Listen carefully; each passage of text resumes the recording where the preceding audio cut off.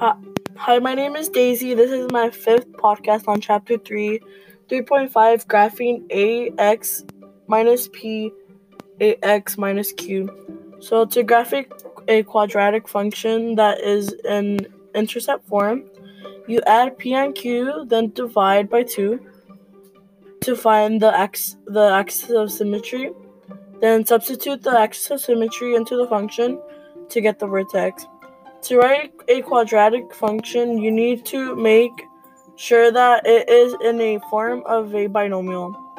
I also learned how to make a quadratic function when given the x-intercept and another point.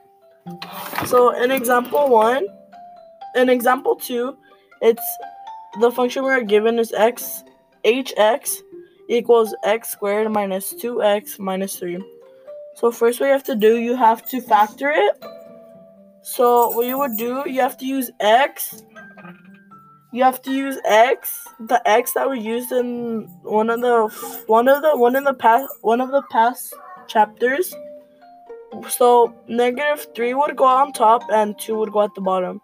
So what you have to do, you have to find 2 factors of 3 that add up to 2.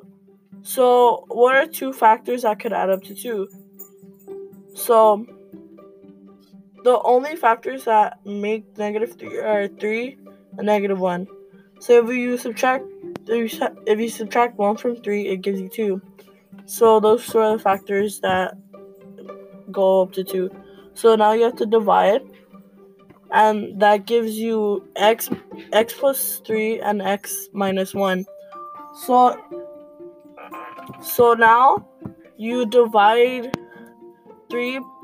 Now you divide 3 plus 1 over 2, which gives you the points for the first vertex and helps you find the rest of the points.